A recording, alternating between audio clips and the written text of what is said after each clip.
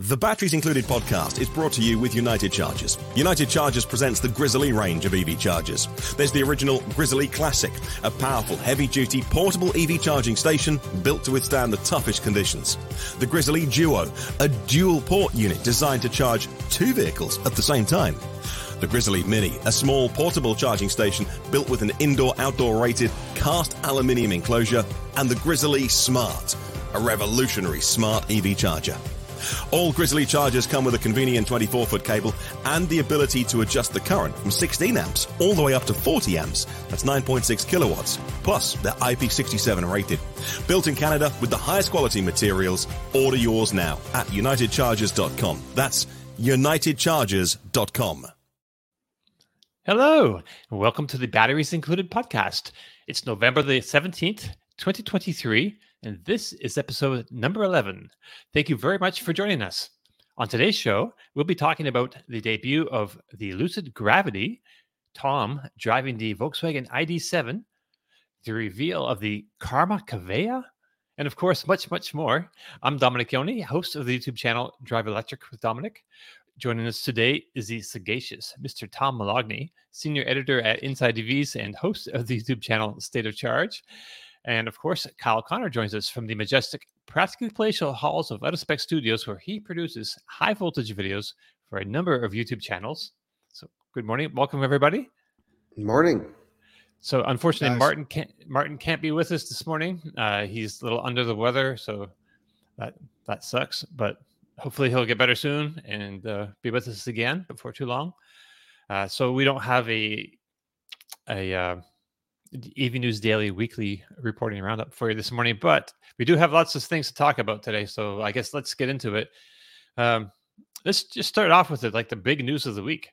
The debut of the Lucid Gravity, the second vehicle from the young automaker and one on which all its hopes are pinned. So some quick numbers and let's get into it. The Gravity is a luxury SUV with a battery around 113 kilowatt hours. It's said to have 440 miles of range. It's got 800 horsepower dual motor setup that accelerates from 0 to 60 in under 3.5 seconds and will start at under $80,000. It is said to be able to add 200 miles of range in 15 minutes on a 350 kilowatt DC charger. They are targeting a coefficient of drag of 0.24, which is very impressive for an SUV. Lucid says the Gravity lands in late 2024. Oh, and I should mention that it seats 7 on the inside and 2 in the front when it's parked. So, Kyle, you were there at the LA Auto Show, and I believe you're still there. I don't know if you've even left the building yet. You've been going hard all week, basically. So that's where the Lucid Gravity was shown, debuted for the first time. And for all intents and purposes, it was the only EV to launch at the show. And you shot a video, and that's up now, and I'll share that here in a second. But maybe give us your impressions of what you of how it looked first in person. Well, you're so right. I mean, it was the big reveal of the LA Auto Show. Every year, auto shows have highs and lows.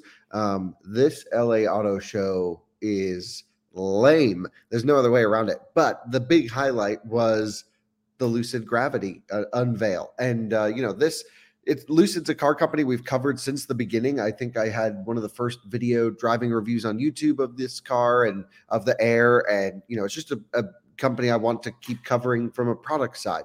And I came all the way out to LA just to see the Gravity mostly. There was nothing else interesting going on here at the show. Like you had mentioned, we got a couple pieces of content here and there. We filmed all day yesterday. We can get into it later in the show, but this is epic. I mean, I think, first of all, let's bring up some images. Right. This thing looks amazing.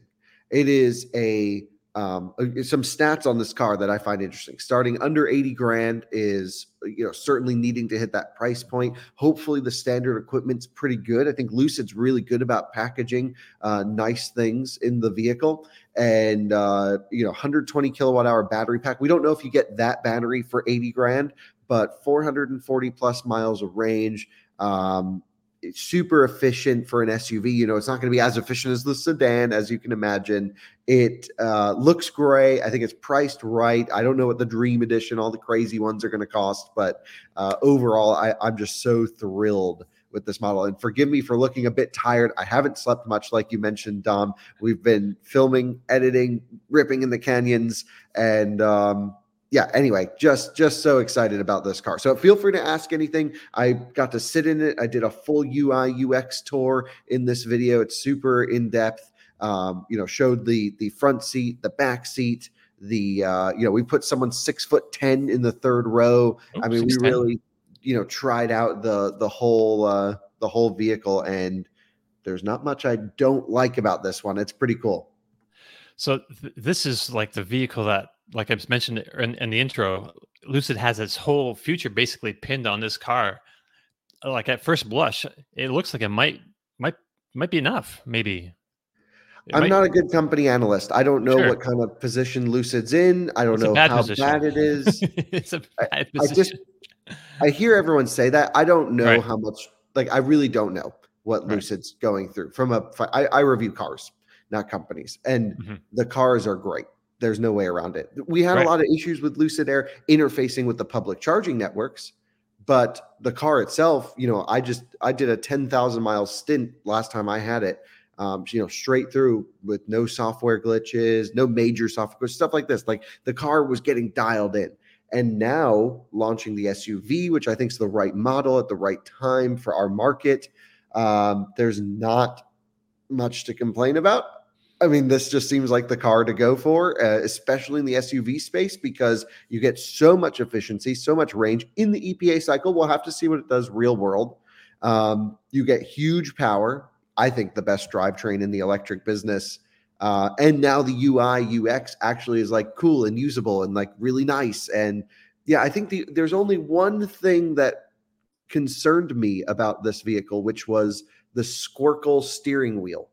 And it's like rectangular shape. It looks honestly pretty Cybertruck-esque. And in photos, I was like, oh no, why would they do that? Lucid's always been about driving performance and having a nice wheel in the hand. But actually, I sat in the car for about 20 minutes straight. It was much better than you could have imagined, or I could have imagined at least. So I'm going to reserve judgment on that and say, okay, that might actually work. The seats are very comfortable. I did not adjust them to where I needed to go. Lucid, these two cars were pretty pre-production-y, and they weren't letting anyone sit in them. So I was really lucky that they let me sit in it. Jordan sat in the second row. He said there was leg room for days. It's adjustable position. And then my friend Alex sat in the third row, who's 6'10". And I mean, there's just so much space in this car. It's dimensionally so much smaller exterior wise than the R1S, but inside way bigger. I mean, it's really cool. Yeah. I was going to point that out, that it has more interior. It has more cargo space than the R1S. And the R1S is voluminous, and I think the R1S has I think it's 104.8 or something like that. I should have looked this up earlier. And this is like 111. So, a lot of cargo space. And I love how that front opens up with the grille integrated into it for the low loading height. I talk about that a lot with the Lightning. And I know these vehicles aren't quite as tall as, say, a pickup truck, but those little usability things that you don't really realize until you own it, having that low height in the front for people like getting groceries and putting in it is going to be so much useful. I'm so glad that they did that up front. Right. So Squircle, really quickly, Kyle, what do you mean by Squircle? We're looking at the wheel right now. Yeah, I think it's a square circle. Square circle. Is like square circle. All right. The technical term for it. The ambient lighting in this car is beautiful, by the way. It actually has like some projection onto the dashboard. You can see behind the screen there. Everything just seems like they learned from the Air. They said, okay, here's what people liked. Here's what people wanted to see improved. And then they just did that. Now, of course, it's always easy to be extremely positive about a vehicle on first glance because you're going, oh, okay, this is great. We need to drive it. We need to test it. I want to tow with it. We have to do all the things. But I was nervous about this one because I was at Lucid. I mentioned we did a whole episode on when I went over there and met with their engineers, and we did all these things. And I saw a bunch of the test mules for the Gravity, that they were putting together, and none of them looked like this. They were all cladded out, and I was like, "Oh no, it looks like a minivan. Not good. Like, whatever's going on here, you got to stop." And then seeing the final reveal is like, "Wow, this looks great. It looks really good." And like even little details like the LED strip in the back no longer has like a clear cover over it. So it has this 3D effect where you can actually see the light bar come through. So many small details. This one's on 23-inch wheels as an example. Like lots of little things here that, just to me really struck me as this is a high quality premium looking package with all the functionality of a traditional SUV or minivan, but now has a fantastic powerful electric drivetrain that's also efficient. And then we'll see how the software goes. I did, again, 20 minutes of this video is me doing an interview with David, who runs the UI UX team. We talked a lot about the improvements to what's coming to Gravity, how some of that may come to the Lucid Air as well. And it was, I think, really eye-opening and pretty great. So yeah, the wheel looks super weird in photos and on video, but when you sit in the car, it actually feels quite natural. So I'm talking about the steering wheel. So I hope everyone kind of just waits till they sit in the car on that one. So a couple of things. Learning Fast asks, I thought Kyle said 120 kilowatt hours in the video. So when I introduced the thing, I said 113 kilowatt hours. That's just a number that I got from the website Electric. And I think they had, I don't know, they were told it was around the same size as the Lucid. But where'd you get your number from? Right from Lucid. Right from the horse's mouth, as it were. Yeah. So actually, in the beginning of this video, I was talking to Peter Rawlinson about the battery. Now, this is Lucid's unveil, right? This is like, here's the high level. We're making an SUV that's electric, and it does all these things. They're not getting into the nitty gritty. They don't want to talk about all the small minor changes. But Peter did say they kept the same 22 module pack. But they also used the 120 kilowatt hour number. Now, he said it was a similar pack, not the same pack. We already know that they moved the hump where the extra modules sit on top to under the front seats. So that way the back seats for second and third row have a low floor so your feet can sit down in there, which is, I think, pretty genius. It's smart. Because what they do with the Lucid Air is in the big battery versions, they put them in the rear footwell. But then when you spec a Touring or a Pure, one of the smaller batteries, those modules are removed and you get a deeper sort of garage for your feet to sit down inside of. And I think that's a pretty reasonable, trade-off basically in those models. But at least in Gravity, they have the low floor for second and third row, also to make room for the seats to fold down, I would imagine, and other things. The Lucid Air Grand Touring that's on sale today is 116 kilowatt hours 112 kilowatt hours roughly usable. The Lucid Air Dream range and Dream performance was 116 kilowatt hours usable. The same battery pack. The only difference was a cell chemistry change. You got a different chemistry when you went for the Dream. It's possible that now they're using an even better chemistry to get to that 120 kilowatt hour number. Because as far as my understanding goes, the Lucid Dream vehicles were using the same exact Samsung cell as the Rivian large pack. And we all know that Rivian went from large pack to max pack with just a cell change, just a chemistry change. And I think maybe Lucid probably just bought whatever that next cell is. It's just that I have no basis for that. But I'm just saying there's probably some chemistry change like that going on here to get that more capacity out of the same number of modules. Right. And Kyle, you had mentioned that it was 116. I'm pretty sure it was 118, right? The Dream Edition, because that, if you remember, I did my range test. I pulled the 118 out of it and it was just about ready to die. So I think it was 118. So which is close to what they're saying for this. And then one other quick thing I want to bring up. Learning Fast said, did it have a CCS1 charging port? Yes. And yes, it did. So many people are asking Whenever, me personally, I'm sure Kyle, when there's a new vehicle introduction, does it have the NACS port? We're not going to see that on vehicles until 2025. So, no vehicle's natively going to have it installed until then. So I know people ask me about the ID4 and ID7, and the Volkswagen hasn't even it came out and said they're going to transition to NACS.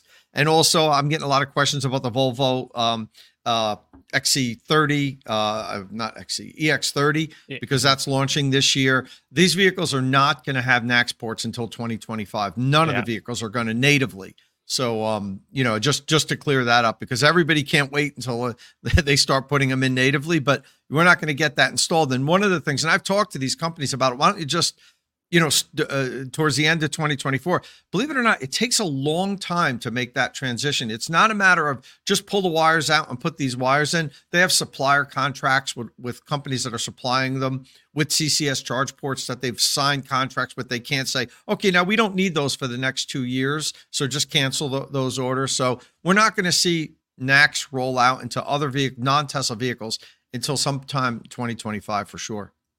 Right. So I just want to real quick thank Jeff Ball Astrophotography for his generous super thanks today, $19.99, and as well Gary Bushy sends $20. Keep up the great work, he says, and we really appreciate that. Thank you very much. And finally, John Check sends us $4 and asks us to talk about the seats. So Kyle, I wanted to ask kind of about that. So I was recently looking at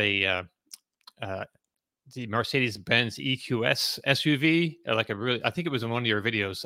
Right from Atlanta. And it's like so plush, and it's very it's a luxury vehicle. There's like no doubt about it. I look in the Lucid Gravity, and it doesn't have that same like plush kind of luxury feel, but you sat in the seats. How do they feel? Does it feel like that level of luxury in the interior?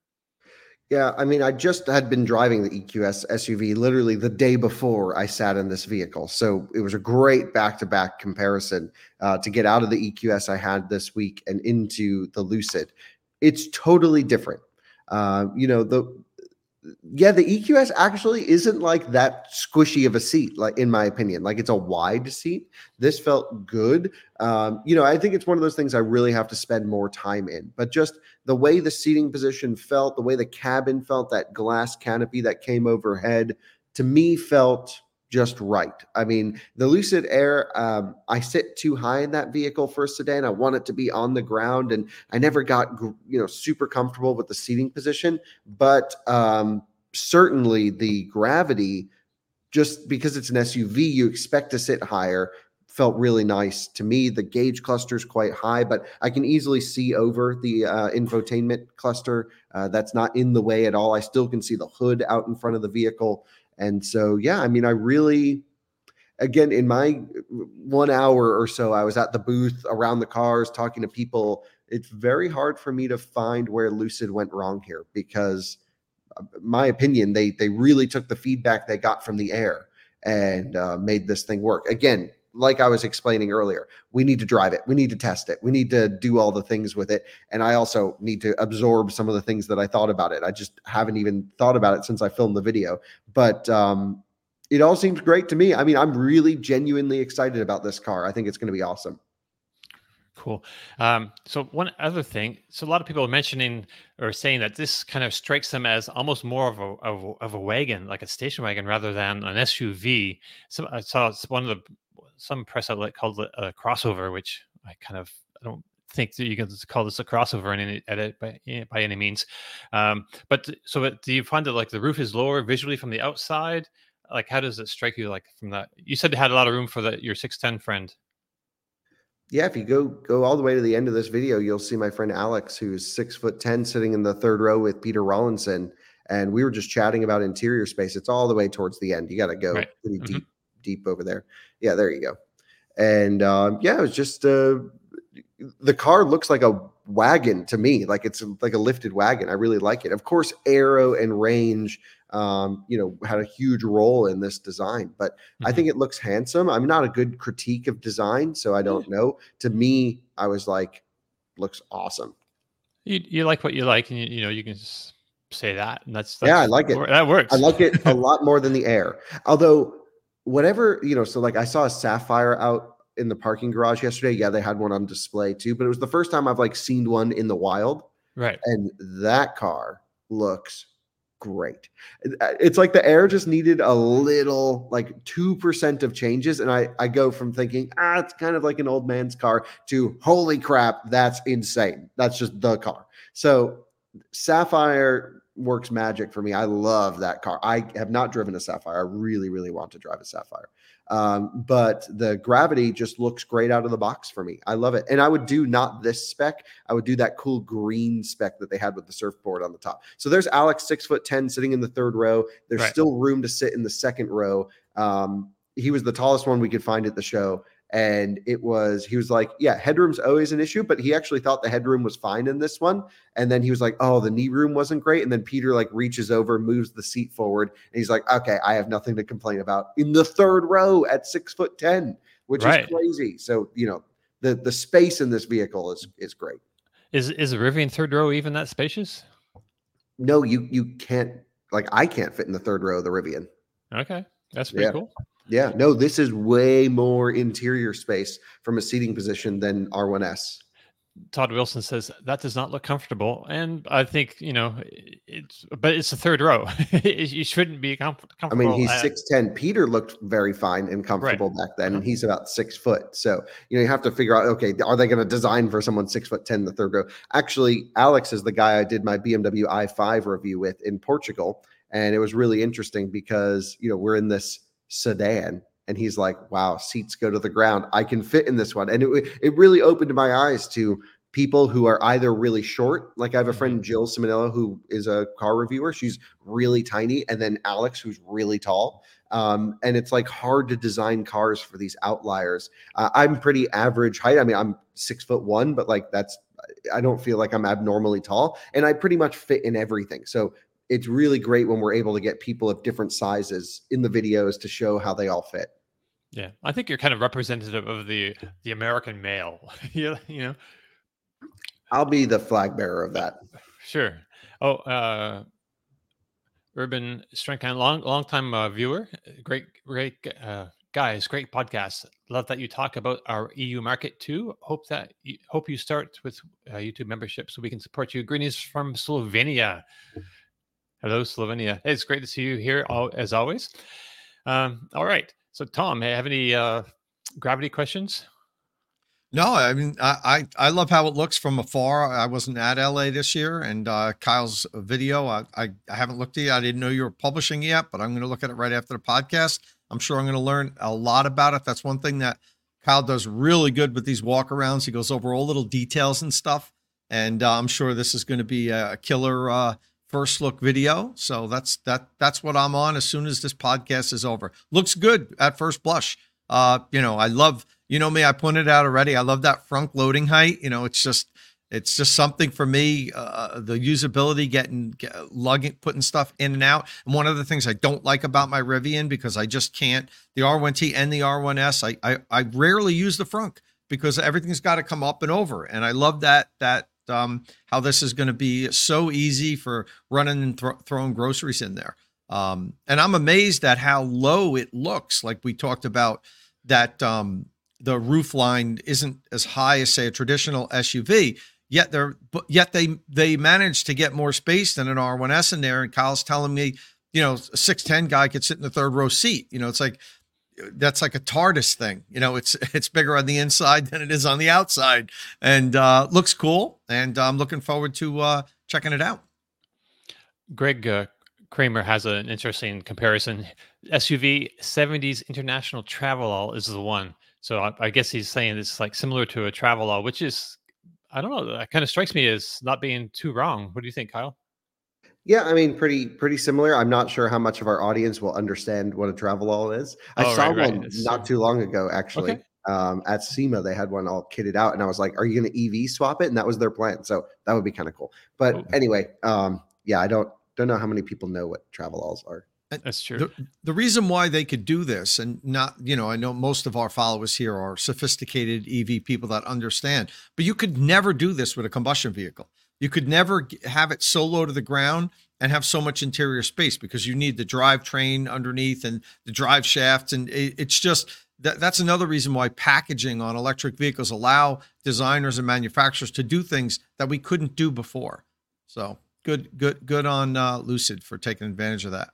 I just thought I'd pull up some other pictures here of it static so we can take a good look around. Yeah, so kind of not yeah, I mean, leaning towards wagon. Recently, I've had this thought that, I'd really like to see wagons come back because of the lower roof. I think they'd get better range than our traditional SUV shape. There's a profile. Yeah, it looks like a kind of a low roof, but it's amazing that they can get like so much headroom in there. But I was thinking just a high riding wagon, like not too much like the Porsche Cross Turismo. Like, it's way bigger than that. Right. No, but I'm saying we could have like a new segment of a station wagon, like utility of an SUV, but the range of a sedan, you could say, and just like lift it up, make it a little. Yeah, so it's like that Audi Allroad or the Mercedes E450 all-terrain type category. Yeah. No one will buy them, sadly. No one does buy them. I don't know. I'd like to see someone take a chance and see what happens. I know Audi has that awesome A6 e-tron wagon concept, and it's like, right, bring it to America. And they're like, no. It's such a shame. Right. And ID7 the ID7 wagon. Yeah. Right. There's another little bit of, so I don't know if there's anything else about the Lucid Gravity that you wanted to mention at this point. I think we've covered it. I mean, it was just an unveiled. There's no real technical stuff in there. I tried to ask around some extra details. Lucid really did not want to share too much about the car. It just leaves for unlimited stories as we go farther. This is the starting point of our coverage of Gravity. It's a car I'm going to, follow as our viewers buy them, take delivery of them, road tripping, towing tests, all the things. And I know so many of our viewers are interested in this car, so we'll have them to play around with. And I'm just thrilled. I mean, truly thrilled. I thought they had the potential to mess it up, which they did have the potential. But then in practice, I think they nailed it. They totally got this one perfectly nailed. So very, very, very pleased. And so it's coming out about a year from now, basically. It should be in showrooms.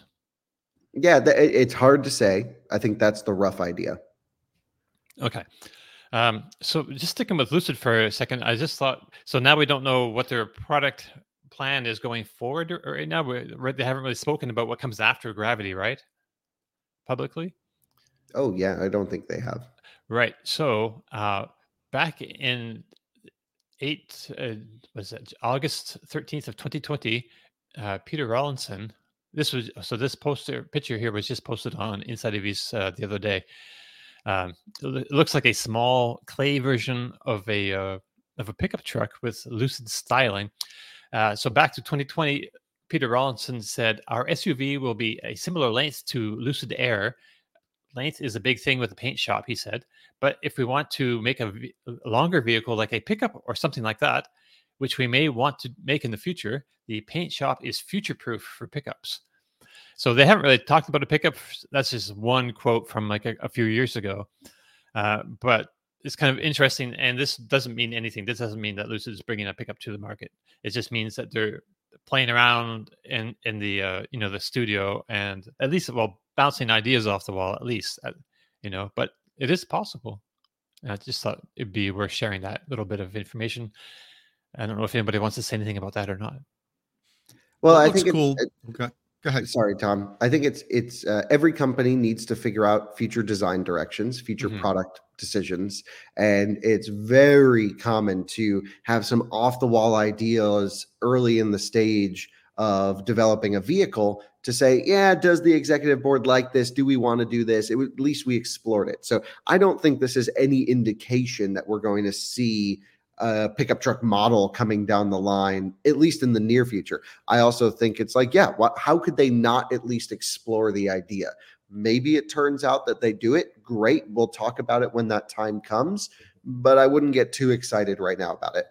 No. Yeah, that's just what I was going to say. I think this could have just been Peter saying, show me what a Lucid pickup truck would look like, and so they made a mock-up, but it could be more. But a lot of companies do this all the time. I've seen behind the door things at some companies that never made it to market, outrageous things where the companies just say, well, let's explore what if we did this or what if we did that, and with no intention of ever bringing it to market. But as Kyle said, sometimes you get design ideas for something else from something that you created, and you say, oh, well, we're not going to make that truck, but that feature's really cool. Let's put it on this. So, there's so much goes on behind the scenes of these automakers that we never get to see. And, this could be something like that, just a design language experiment. Right. I think personally, I think a pickup would be a bad idea. I mean, luxury pickup truck, it didn't really work for Lincoln so much. I love those Blackwood Lincoln pickup trucks, but they weren't a big seller. It doesn't really make a lot of sense for Lucid to kind of go that way. I don't believe, unless I don't know, maybe they have market data that says otherwise. But anyway, that's up in the future. Sometime we'll worry about that later. We got other fish to fry right now. So Kyle, before you went to LA, you were in Atlanta for the opening of the first Mercedes-Benz charging hub. And of course, you made a video about it, and people should definitely check that out. But you got early access, and you had the place to yourself. This was a great video I watched. So tell us a bit about that, and what Mercedes' plans are for its network. It's going to be a whole network, right? Of some size or other. Right, yeah. Tell us about that. So Mercedes high-power charging, or I don't really know. They have so many names. Mercedes-Benz charging network. They have $1 billion to build out a network in their phase one. And that's no joke. That's serious. They can really become a player with $1 billion. Mm-hmm. And they built this site from idea to in the ground in 6 months. 2 weeks ago, this site had no chargers and it was dirt in the ground, and they just put everything into it. Now, I'm not sure that's the most sustainable way of building in terms of like morale and pace. I don't know if you can keep that up, but it shows that like once they committed, we got to do this. They're like, all right, we're going to build the coolest charging hub. Let's launch this network and let's roll. And, the video is an hour and something long. We went through every possible scenario that you could imagine. I interviewed the CEO. I interviewed the technical experts. I was the first ever to charge on the Mercedes network. It was really a fun time. I really enjoyed it. If you like charging, I think you'll like this video. There's a lounge component at this particular one. And my impression of the Mercedes charging lounges are there's going to be different levels of them. And right. Perhaps even different pricing per kilowatt hour based on what level you roll up to. So you might have one that's full canopy with lounge, right in a metropolitan area where you can get snacks and get work done. That's what this would be. And it's right in Sandy Springs, Georgia, a suburb of Atlanta, or I guess an extension of Atlanta. It's at Mercedes-Benz headquarters. And It's 50 cents a kilowatt hour. Although for Mercedes EQ models, it's free at the time of this recording. It comes free model year 24 for 2 years included. And then for existing cars, they get 6 months from Wednesday, which isn't really that much, especially as they're not going to build that many stations. So they're going to mostly have to pay when they use them, unless they live near the existing, I guess an existing site. My understanding is they start on 7 more this week. They're building out in places where they find their owners today currently charging. They want to provide a premium experience, and it's open to all cars. That's the big thing for me. I recently filmed the Porsche charging lounge in Bingen, and it's unless you got a Porsche, good luck. You're not allowed to charge here. This is open to everyone. And actually, when Mercedes does have to pay it, they pay the same price as everyone as well. So it's not really exclusive to them. My impression is Mercedes really is turning into a charge point operator with this business, not necessarily as a way to just charge their vehicles. They're not a huge volume brand in our market. They saw an opportunity to, invest some money into infrastructure and to honestly run it themselves. And I'm really excited about it. In this particular site, they use ChargePoint Express Plus hardware, 400 kilowatt dispensers in this case. And, basically they have two 200 kilowatt ports next to each other, But if there's just one car, you can get up, you can max out a Lucid Air that charges at 350 kilowatts or a Hummer EV or something like that. So you get 400 kilowatts with one car, 200 kilowatts with two cars. I think that's a very reasonable power split.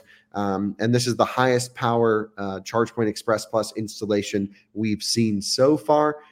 Every driver has access to the lounge. The only benefits Mercedes drivers get are reservations on the way to the charger. And I wanted to ask you about that. Yeah, don't like it personally. Okay. Yeah, but I don't want to I don't want just because I don't like it for our audience to dislike it. I just, if there's a car there willing to charge, just dispense energy into it. Like, don't hold the spot. And then when you roll up in your GLB or EQB and you're like, oh, can you please move your Lucid Air? Because I reserved this station to charge my little car. It's like, it's just not going to work. I think. How long could they reserve it, Kyle? Sorry to interrupt you, but how long in advance are you allowed to reserve it? Do you know? 25 minutes. Okay, that's pushing a little bit. I would say 15 minutes. Yeah, so it is a 15-minute reservation with a 10-minute buffer, which in my mind just means it's a 25-minute reservation. Yeah. And but the card reserves automatically based on navigation. Mm-hmm. Okay. Right. Oh, sweet. See, I don't mind 15 minutes. It's Mercedes network. They're putting it out. They're putting the money. And Mercedes owners expect a premium, experience. That doesn't bother me as much as it bothers you. So if you reserve a spot, you pull into the station, like you can see what you're doing here, and you can tell your spot because it's how you can tell, Kyle. You really should check out the video, but you see this little orange light right there? It also shows on the pillar as well, next to that 7 on the right. So the pillars have interactive lighting to match with the charger, and basically it activates through plug and charge. It's also the first time we've seen plug and charge with ChargePoint, and yeah, a lot of firsts here. And so, yeah, I don't like the idea of reservations for public charging sites. If there's a car there that can dispense energy into it, keep the site utilization up. 15 minutes is more than I charge a Taycan ever, or an Ioniq 5 ever. So I think it's going to cause some awkward situations at the chargers. And we've seen EVgo play around with reservations. I've never even asked them how successful it is, but I don't think anyone uses it. I don't know. I think it's kind of silly. Okay. And you mentioned that they're going to be building some of these out across the country. I understand there's Buc-ee's travel centers. Inside EVs reporting a couple of days ago that Buc-ee's will get EV charging, or most Buc-ee's will get EV charging thanks to Mercedes-Benz. So that's an interesting play because, yeah, Buc-ee's right now they have as far as charging goes, some of the locations have some Tesla superchargers set up, like dozens of them at a location, like a couple dozen per location or something crazy like that. So to have like this and Tesla superchargers at Buc-ee's, that's kind of wild. I don't know. Any thoughts on that, Tom? No, I don't have any thoughts on that. I was spacing out for a minute and looking up something for the next thing. So sure. I heard you talking about Buc-ee's, but I didn't hear you what you asked me. Sorry about that. I can at least share my opinion from talking to everyone at this event, which is at first glance, Buc-ee's initially doesn't come to mind as a like Mercedes driver kind of place. Right. However, I would argue that Mercedes drivers are real people as well. Sure. And if you're not a real person if you don't love Buc-ee's. And so, we love Buc-ee's, at least in the Connor family household. This is my dad's favorite place. When he heard about this, he's like, I'm going to go buy an EQS today. So, he just loves that. I love the experience too. It's an American staple. And you know what? It's a place where you can go. You can get great food, great restrooms. They're right off the highway. There's plenty of availability. They have shops. There's stuff to do. It's literally like a service built around catering to the traveling person. And the amount, I forget the exact stats, but someone shared with me, like the amount of money that a customer spends in Buc-ee's versus a traditional highway rest stop is like 8x. Like people really spend their money at Buc-ee's. So I'm a big fan. I'm really excited about this one. And so for me, all that means is we get super high power charging at Buc-ee's, which is where I want to stop on a road trip anyway. Right. I'm glad Kyle grabbed it because I couldn't answer that even if I had heard you. I've never been to a Buc-ee's. I don't even know what they are. So Tom, Tom, road trip. I don't even know what they are. Tom, I'm assuming it's like a convenience store, like a Quick Check or Wawa. You cannot describe Buc-ee's. You have to experience it. Okay, I guess where's the nearest Buc-ee's? There's none around this area. I'll tell you that. You're up in New Jersey. You have to go south. There's some in Florida, but I'm not sure. Or probably in the Carolinas. I think there's something in the Carolinas. But you're headed out across the ocean right after the show, I think, or shortly tomorrow or something. So I guess that your Buc-ee's road trip's going to have to wait for a few weeks. But when you get back, we should talk. I'll have to figure out where they are, and I'm going to have to go experience it now. Maybe they're in Pennsylvania. I don't know. Maybe I could. That might be the closest for me. Or are they just down south? Good question. I think they're mostly down south. Like Texas has a bunch, for sure. I don't know. So it's not like come and go. It's not like just like a convenience place. All right. In practice, let's not even put them in the same category. Buc-ee's is like going to Disney World of highway rest stops. Right. It's that's over the top. Yeah. Okay. So I think Richard just summed it up for me, and that's all I need to know. Nothing healthy, nothing you need, and Walmart people, and you'll love it. That's kind of good, Richard. That's pretty good. That's right on the nose. All right.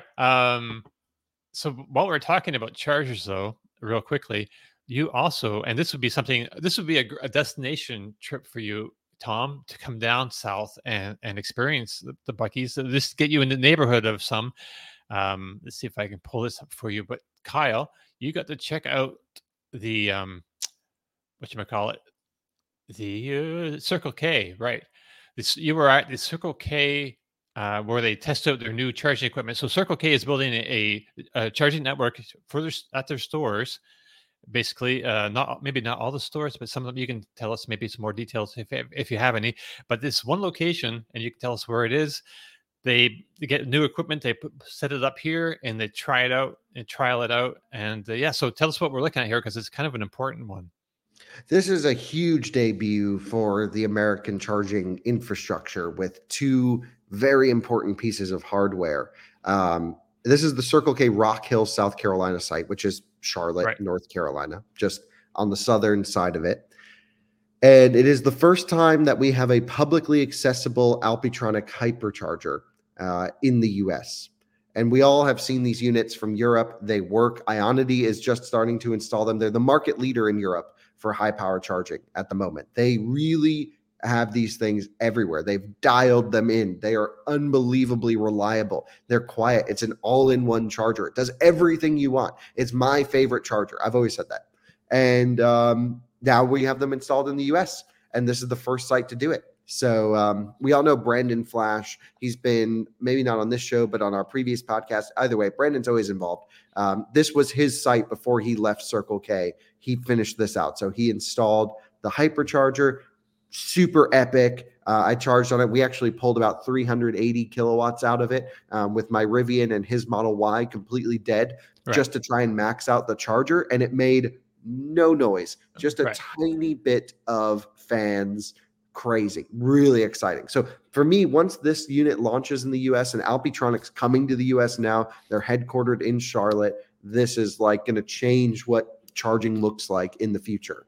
There's also the ABB Terra 360 over here on the other side. Right. ABB has been the market leader in the US for high power charging for their Terra 184 units, for their high power cabinet-based chargers, and now they have a high power all-in-one unit. I have not heard or seen any of the major rollout plans for the 184 yet, but this is a 30 kilowatt power modules inside. Looks great. I've charged on them in Europe, and this one was spec'd without the high output cables, so it's 300 amps nominal and 500 amp boost for 10 minutes, which I don't actually think works that great. I think they need liquid cooling, option if you're going to do the Terra 360. Mm-hmm. Right. And but either way, super cool unit. Excited to have these in the US. The Alpis for me, I mean, that's just the top, because I just love the size, the shape, everything like that. The only thing that's going to be interesting is the screen being on the other side for ADA stuff, but maybe it works really well. I just need to see how the Americans install these. But in Europe, Alpis are everywhere. So one thing we noticed, the previous video we looked at the Mercedes-Benz charging hub in Atlanta, you took us back to this installation of big external charging units from ChargePoint, but this doesn't have that, right? Everything is right there. Everything is right there. Usually at a charging station, you have like your pedestals, but in the back behind a fence, there's all this other switching equipment, but that's all inside this thing. Yep. And so you mentioned this also in the video. It's silicone. Oh, actually, right now we're looking at this charge curve on the screen. What is that? Like, that's crazy.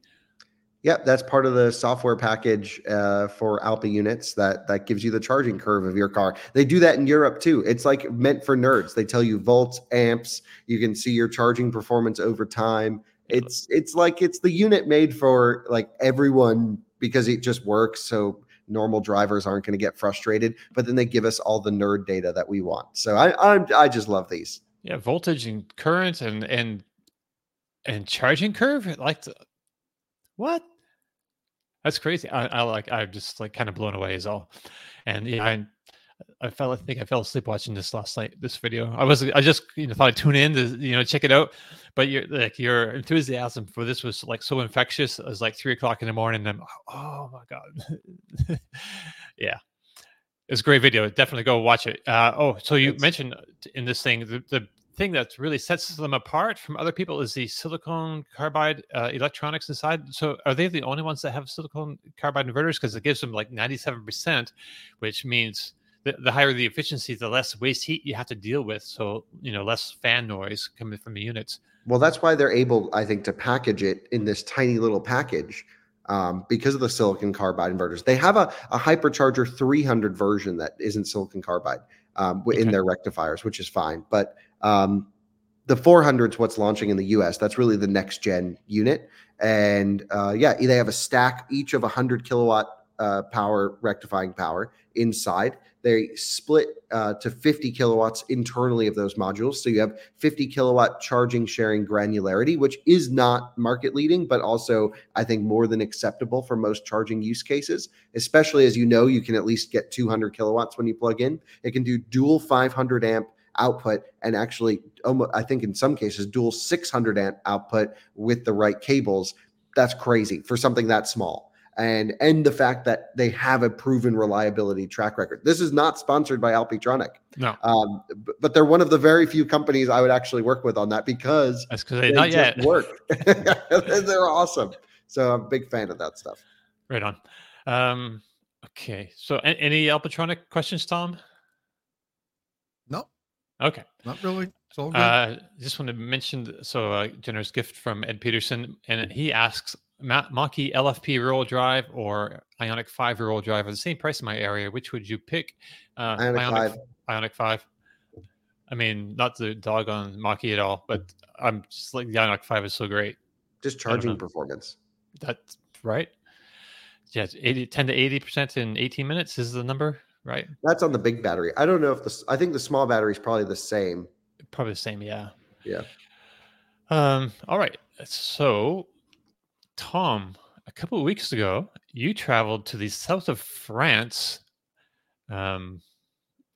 which I'm very jealous about, to drive the Volkswagen ID.7. So that's a mid-size sedan. It debuted in April, and actually Kyle's already driven it and made a couple of videos on it a couple months ago. But he didn't have a whole lot of time with it. You had pretty much a whole day and got to drive it, and I think charge it as well. You had to do the drive program with Jordan from Out of Spec, so that was pretty cool. And he's in your video, and I believe you're definitely in his, for at least for a moment. Mm-hmm. So you have a full video on state of charge and a write-up on Inside EVs. Your video is titled Volkswagen ID.7 First Drive Review, My New Favorite Road Tripper. So I guess you liked it. So tell us why this thing is so special. What? Okay, disclaimer. Sometimes we don't have full control over the titles on our on the articles. But that's not far from the truth, to be honest with you. Actually, it might even be the truth. There's different types of road trips. And one of the things that got me with the ID7 is I love when you get surprised. I really wasn't looking forward to this media drive. I mean, it was a beautiful area and everything, but I wasn't excited about the ID7. I don't typically get excited about, mid-size sedan that I don't think is going to do well in the U.S. market. We typically don't buy sedans, although they're kind of a little bit on an uptick now. So I was just doing it to almost, I felt like I was going through the paces. So I get there and Jordan's there. I knew this ahead of time. So usually the automakers want you to partner up with someone. They don't have enough cars to give one for everyone. So, I grabbed Jordan. I'm like, let's do this together. And he's like, oh yeah, definitely.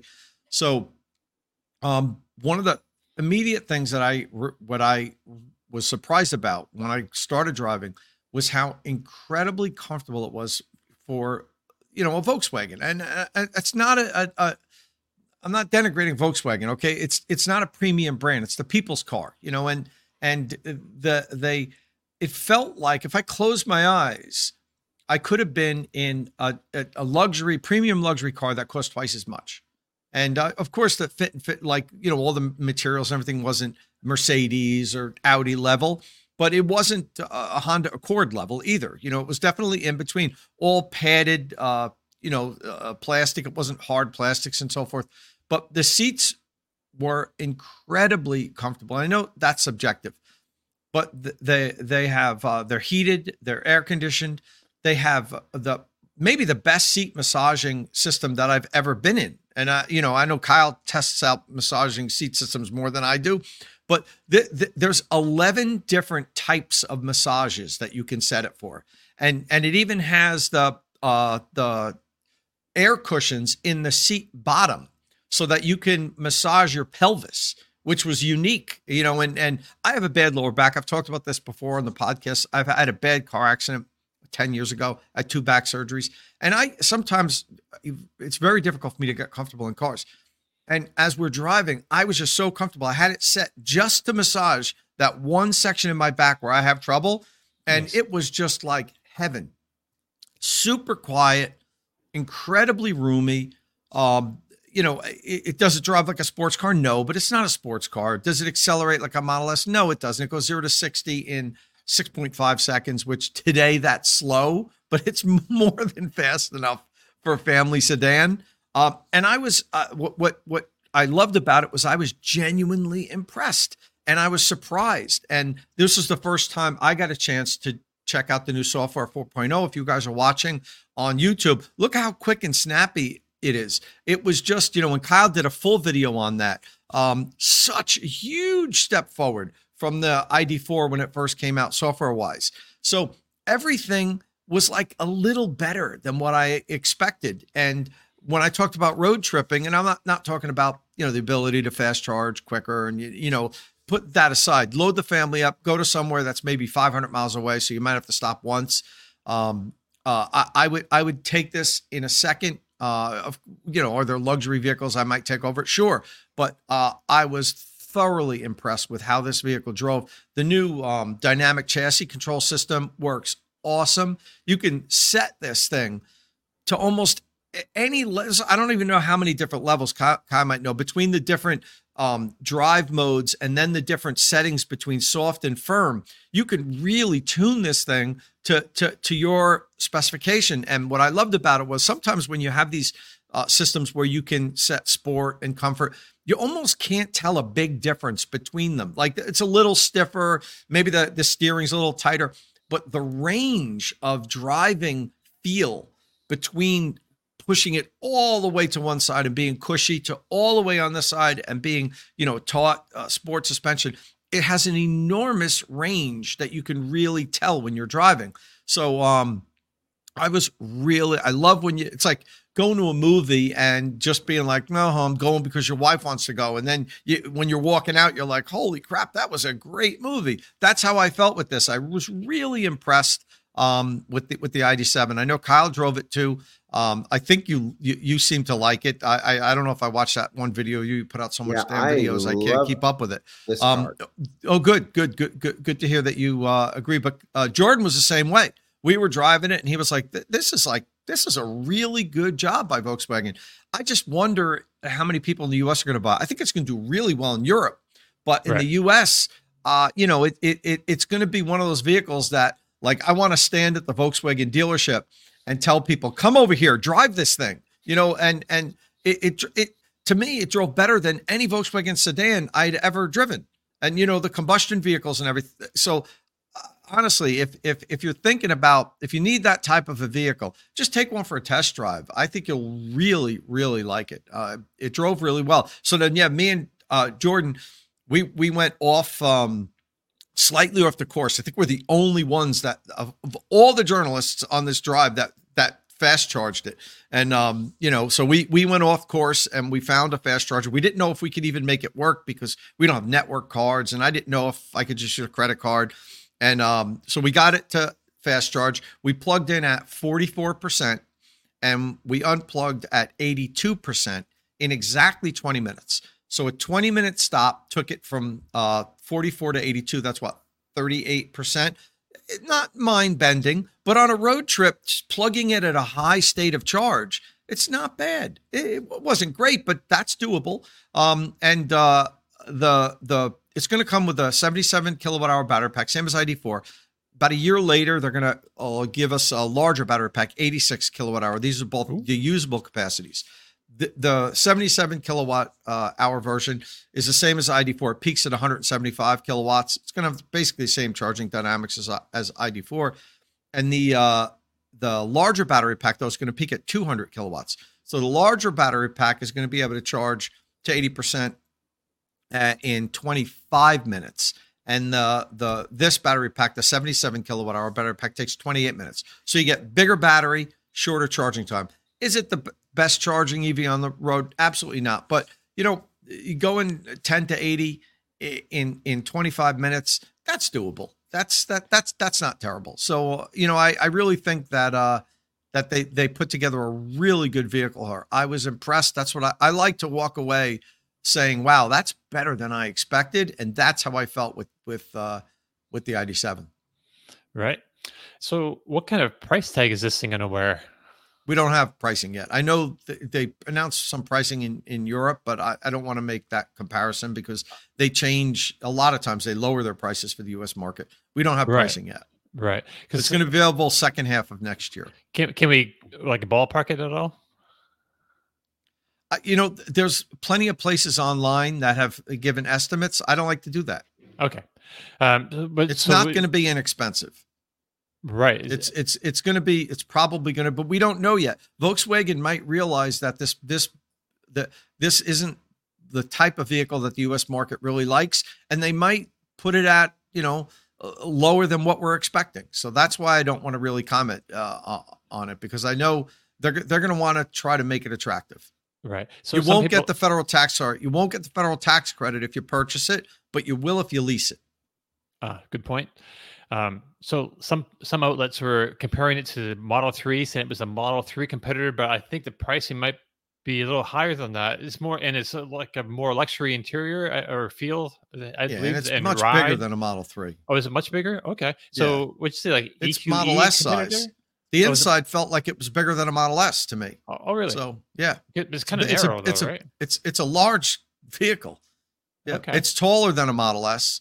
It's like 4 inches taller than a Model S. I think the Model S is 3 or 4 inches wider, and it's I think 2 inches shorter than a Model S. So 2 or 3 inches. So it's nearly Model S size, and the inside's huge, Dom.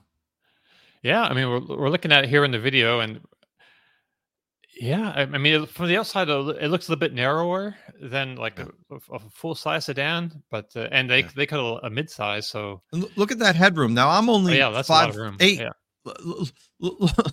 It looks like there's a foot of space between my head and the roof.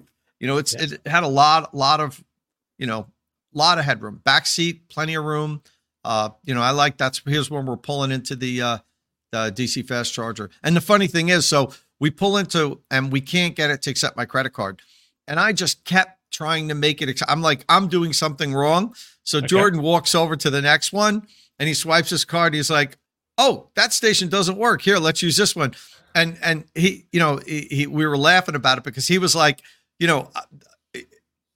I'm used to stations not working. I'm like, yeah, but we're in Europe. I'm not used to them not working. And that's why I was certain I was pressing a button wrong because it was all in French. I'm like, there's got to be something wrong here. And he's like, nope, pull it over. So we pulled over to the other one and it worked. So even the infrastructure doesn't work in Europe too. Right on. Yeah, Mike the Car Geek is chiming in saying VW Arteon and CC were beautiful, but did not sell well here, which is kind of the story with sedans sometimes. But it sounds promising. I don't know. Yeah. Well, let's hear about Kyle because Kyle's driven it. Yeah, Tom, I echo everything you say. It's unbelievably luxurious for a Volkswagen. It really could. Okay, maybe it's not quite Audi level, but in terms of the complexity of how it handles bumps and everything, but it's very close. It's definitely the most mature we've felt the MEB platform feel. And the software is amazing. I love how it gives you a real-time kilowatt charging rate. In your video, you went over what it said you would actually do a little bit. So it was a little under promising. It said like 109 kilowatts and you saw 113 or something like that. But briefly, it said 108 and then it briefly went above that. Yeah. Yeah. But and what Kyle's talking about is it tells you what you can expect your maximum DC fast charge rate to be when you pull into the station based on, the battery state of charge, temperature, and all that stuff, which is cool. I've never seen that on an EV before. Nice. And you mentioned too, this one has the new APP 550 electric motor, and we can look at that thing on screen, which is going into their, all their stuff right now. It's just a great and efficient motor, and lots of power too. So 0 to 60, you said was it 6.5 seconds. That motor has 281 horsepower and I think 402 pound-feet of torque. Yes. And it's not just that it's more powerful, it's also much more efficient than the outgoing motor. So this powering the ID7 with the same battery pack is going to have a greater EPA range rating than the ID4. And this is a bigger, heavier vehicle. Yes, a little bit lower than ID4 for aerodynamics, but it's a bigger, heavier vehicle, and the EPA range rating is going to be greater. And you say here in your article, the dual motor all-wheel drive version is expected to deliver 551 horsepower, which should cut the 0 to 60 time down to about 5 seconds. That's what we were told. 5 seconds. That's plenty. That's plenty quick. It's not a 551 horsepower. That's a lot. That's a lot of horsepower actually in only 5 seconds. That's sure. I was told 300 kilowatts or 300. Maybe we should check the number because that'd be awesome. It could be wrong. We didn't really talk much about it at the event because it wasn't available, and I suppose it's possible I jotted down the wrong number, but I'll double check that, and if it is wrong, I'll update it. Mm-hmm. Yeah, I have the number they quoted for me. Yeah. They also did like that special one-off version that might have 550 claimed horsepower in their like concept thing.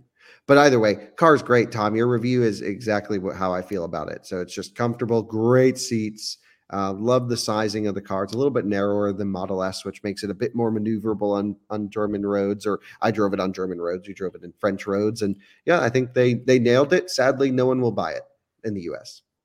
Yeah. And you hear, Kyle, one thing I want you to comment on, you're much more in tune with, performance driving than me and suspension and everything. How did you find the new dynamic chassis control and being able to adjust it and everything? I'd be curious because you spend a lot more time and effort focusing on that stuff than I do. Yeah, well, I've driven both ID4, 5, and 3 with dynamic chassis control. They just never came to the US. I think they wanted to get the cost down for our market. We don't really value a lot of these nitty-gritty suspension tuning things like a lot of Europeans do. So I guess they took it out of the car until now for the US market. And in the ID7, it has the biggest range of adjustment I've ever felt from a Volkswagen product. When you put the car in comfort mode, that's not full comfort on the suspension. You have to go into the individual setting and drag the slider all the way left. And then the whole car gets really loosey-goosey. And it's almost too soft. It's kind of fun, actually, how much deflection you get and how much movement you get. And then if you go to sport mode, it stiffens right up and it really is crazy. So I'm a huge fan of that setting. Actually, it's so much range of adjustment. I wish there were 2 individual settings, because I want as individual daily and then individual sport, so that I can really dial in the car for my type of driving style, which is usually extremely comfortable, slow, cruising, highway driving, and then tire squealing, maximum performance in the canyons. There's not much in the middle. So I kind of want 2 individuals. Yeah. And that I know I said it before, but I'm going to reiterate it because it really is special on this system. The range that you can adjust the suspension is amazing. From softest to most firm. It's really something that I don't always focus on like Kyle does, but I found myself focusing on it because I'm like, this is really, like, I can really feel this. I felt like I pulled into the pit and told the pit crew, you got to stiffen up this side, and they worked on it. All of a sudden you go out, it's a different vehicle. So, good on Volkswagen. I was really impressed. Nice. So Mikko Koskelen says ID7 starts at €59,000 in Finland. Yeah. So that's about like Tom's saying, that's the European prices. When it comes to the US, it may be, price below that, the equivalent. So it'll be interesting to keep our eye on that. There's an article here, or question here, or comment, sorry. I always do the podcast. So first time I've watched in a long time. Can I say Tom looks in great shape? Has he started running or something? So Tom, little Tom review here in the comments. Yeah. I actually started, it's been a year now, a little more than a year. I started last October. I started doing intermittent fasting, and it's been amazing for me. I lost, I think, 33 or 34 pounds now. And it's just like total lifestyle change. It's what I plan on doing from now on. I feel better. And thanks for noticing. Also, we get a super question here from Edgar Bernier. I heard your podcast and YouTube videos and would love an EV, but I need a truck and my max budget is $45K. Will there ever be an EV truck in my price range? Save that for the battery bargains episode. Battery bargains. Yeah. So we do a show now. We usually air on Monday mornings, where people send us what they want or what they're looking for in a vehicle, and we do some shopping, new or used, and we put it up. And yeah, there's a whole playlist of them if you want to go check them out after the show. And this would go up there. Just off the top of my head, if there is, it's going to be like a smaller unibody pickup truck. Maybe a small pickup truck in that price range coming. I would not be surprised, but right off the top of my head, I can't think of anything without some Googling. And we need to move on here because Tom, I wanted to ask you about this ShockFlo charger on the wall behind you. Oh, where is it? I'm not good with this. There you go. Is that which one? So that's my current review that I just completed. Actually, the video is going to be up in I don't know when, a couple days, maybe early next week. But I just finished the video, and it's so funny. When I set out to start this review, I was like, okay, I'm going to try. This is a portable unit. It's not a Wi-Fi connected smart charger, so I can compress the video. I can make it a little bit shorter. There's less things I have to go through. Forget about that. This thing's one of the longest reviews I've ever done. And there's a lot going on with it. So, it was interesting. I did a lot of testing. I did submersion testing because this is IP67 rated. The heat test, the connector drop test, the body of the unit drop test. When they're portable units, I drop the units to once they're frozen. I did there we have the cable deep freeze test, which, I'll give you a little result. It actually did better than I was expecting. The cable, I thought the cable wasn't going to perform well. It did well. And that's me beating up the connector for a little bit. And then I dropped the body of the unit also. It actually overall did okay. But my main issue with it is it's not safety certified. Oh. And I take it one step further. What I really don't like, that's the heat test. What I really don't like is when companies try to trick you into thinking it's safety certified with how the wording is on their advertising. So I bring up examples on ShockFlo's website and also on Amazon where, they talk about safety certified, but they don't mention the bodies that safety certified it, and then they post this, the FCC logo. people that don't follow this stuff would assume, well, that's the safety certification because, ETL has a logo and UL has a logo, but FCC, that's communications. That's nothing to do with safety certification. So, if on one point you say if the unit is safety certified, and then you show like an FCC logo, that's implying that that's the body that safety certified it. They just test for like radiation leakage, like it's got nothing to do with safety certification. So that bothers me when companies, I think, intentionally try to trick customers. There's a reason why this is a very inexpensive item. It's super price, honestly.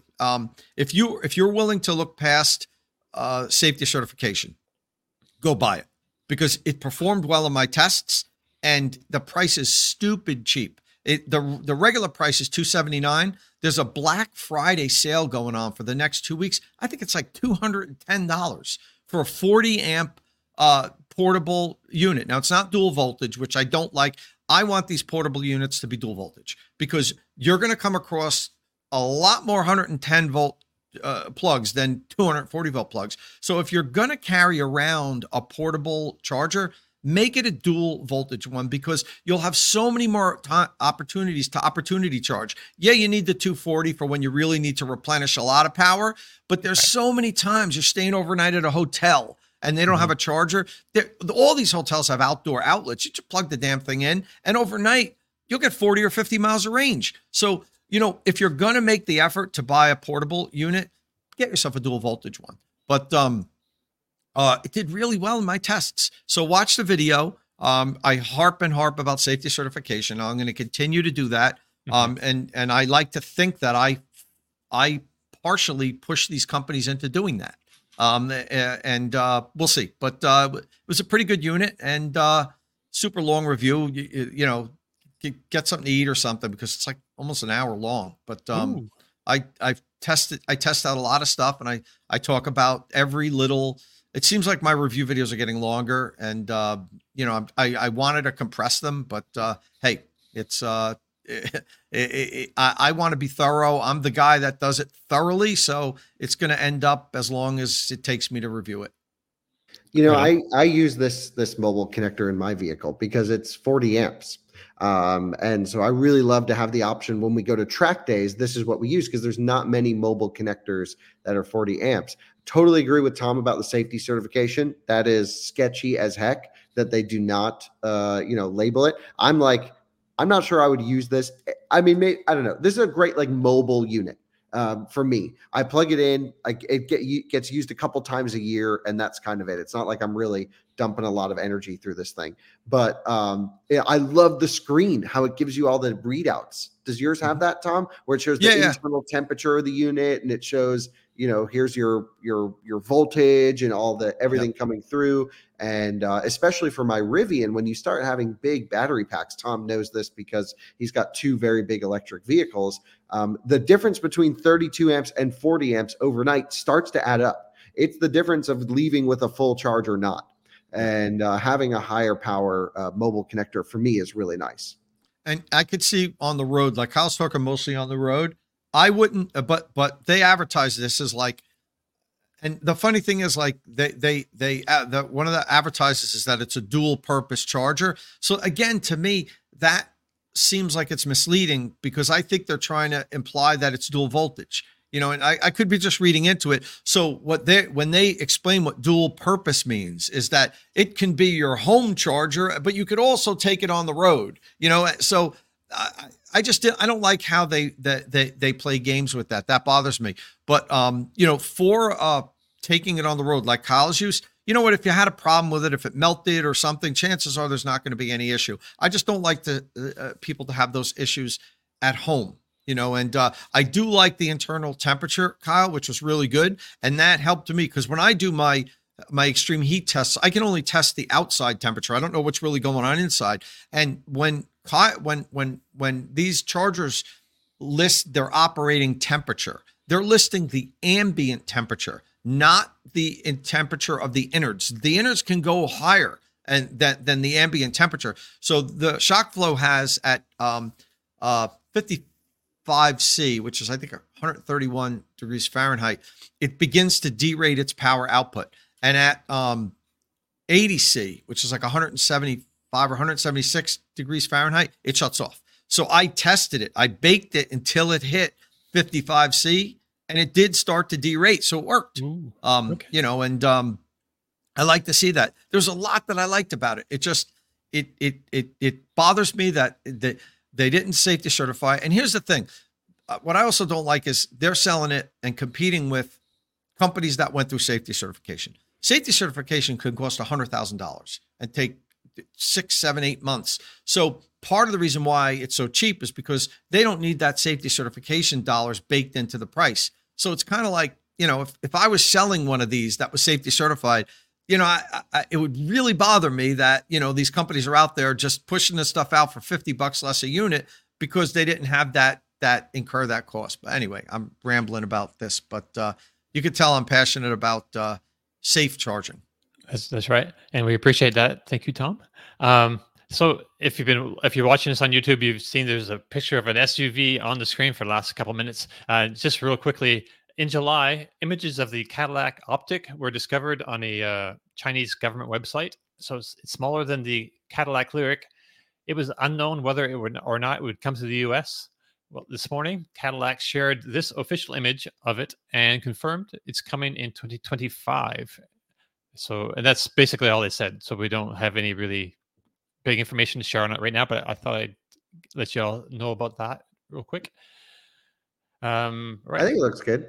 Yeah, it looks fine. I can't kind of wait to dig into the details of it. So the Lucid Gravity wasn't the only high-dollar EV to debut this week. Over in Las Vegas, the Karma Kaveya was unveiled. Karma calls it a Super Coupe GT. The car is production intent, so not a concept, and supposedly will come in rear-wheel drive version in 2025 and a more powerful version in 2026. We don't need to spend a lot of time on this, but Karma has been around for a while. It's the company that was at one time Fisker and now is named after its first product, the Fisker Karma. That vehicle, a plug-in hybrid, was renamed Revero, and well, that doesn't matter too much now because the company is hitting the reset on its product line mostly. Well, maybe it doesn't matter because so it showed off the Kaveya, and then it talked about an unseen sedan, which they claim is coming in Q4 2024, so even sooner. It will be called the Gyesera, Gyesera, Gyesera. I don't know. And then they'll also have an updated version of the Revero again. Maybe I think it was Q3 of 2024. So even again next year. So that company is still alive and doing stuff. And I'd like to show you a picture of the thing. And unfortunately, Martin is sick today, so I'm a bit slow on the draw here compared to what he does. If I can find the right screen, I can show you the thing. It looks pretty decent. I don't know. Did either of you guys see this thing? I didn't look at it. No. Okay. I haven't been given that company much oxygen. Right. There's not a whole lot to say about it. But their CEO is Marcus McCammon. A few years ago, and the site only shows the rear of it for whatever reason. So they probably don't have a front yet. Yeah, no, they do, but it was. I'm not sure if the screen will pull it. Yes, so there it is. There, yeah. At the, I don't know. I just don't have a lot of great vibes about the company. It just doesn't. They're trying to do a lot on what seems like a very tiny budget, and I'm just not sure how successful it's going to be. But the styling was, pretty decent. The lady who was in charge of the design was also in charge of the design of the Acura, not Acura. Yes. What's the top end racy Acura? The NSX. NSX. Yes, right. The last version of the NSX. She was in charge of that. So, yeah, it's an interesting design.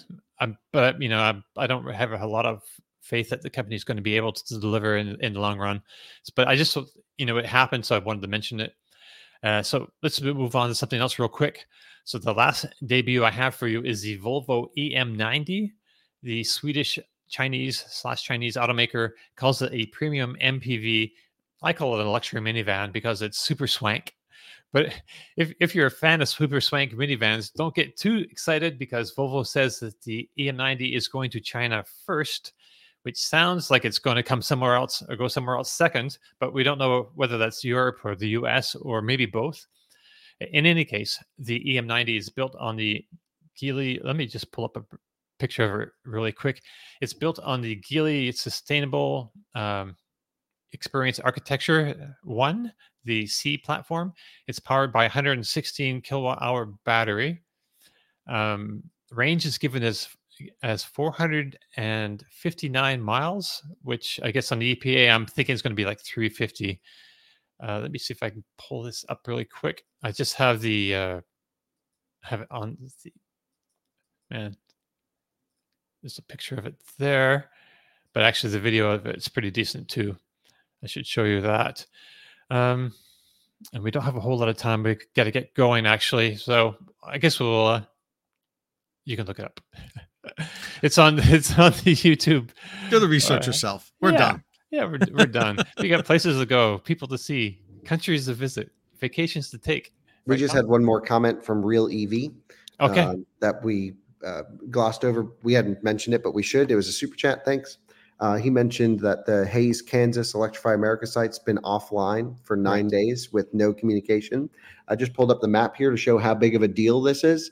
This is Kansas, which is huge. This is the size of some European countries. And, there's only one EA charger in the middle, and there's really not much else. And it's been offline. I think it went offline the day after I went through and used it. I had a fantastic EA road trip experience and using the other public networks as well, driving my Rivian, from Fort Collins to Atlanta. I don't even know if we talked about it on the podcast a little bit last week.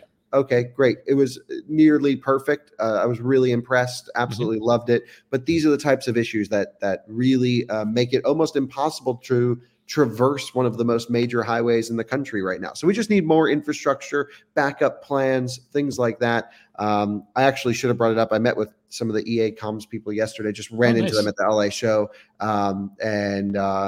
We didn't talk for too long, but it was great. Nice did they say the word Alpitronic?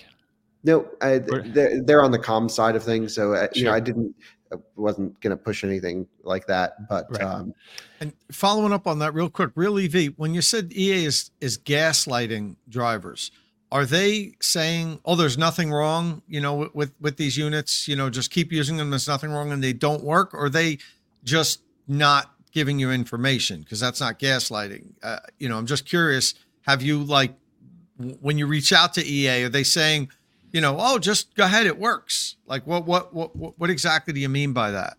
At the end of the day, I mean, EA really has a communication problem. I think. Definitely. And they really have to, communicate these stations going down. They say it'll be up ASAP. Well, as soon as possible isn't 9 days. These are the little things that we just can't rely on one provider for a nationwide network. This is why Magic Docks are great. It's why having, Mercedes network, EVgo, ChargePoint in many places. We just need a mix because we've learned that relying on one network provider for all of our travel needs isn't going to cut it. So this problem, I imagine this year, we're going to start to see a lot of backup solutions in place. Then the stress level of driving an EV on a road trip will decrease. And it should be all better. But right now, we're still dealing with these crazy issues, and it's unfortunate. Right. Let me follow one thing, Dom. Following up on EA. So I forgot to mention this when we were talking about ID7. So when I was during the press drive, I asked Volkswagen. So for my article, I assume ID7 is going to have the same free unlimited charging plan as ID4 has had. This 3-year plan that's horrible. And they all know that I've made these videos and everything. All the companies know that I've been really beating the drum on the free charging sucks thing and everything.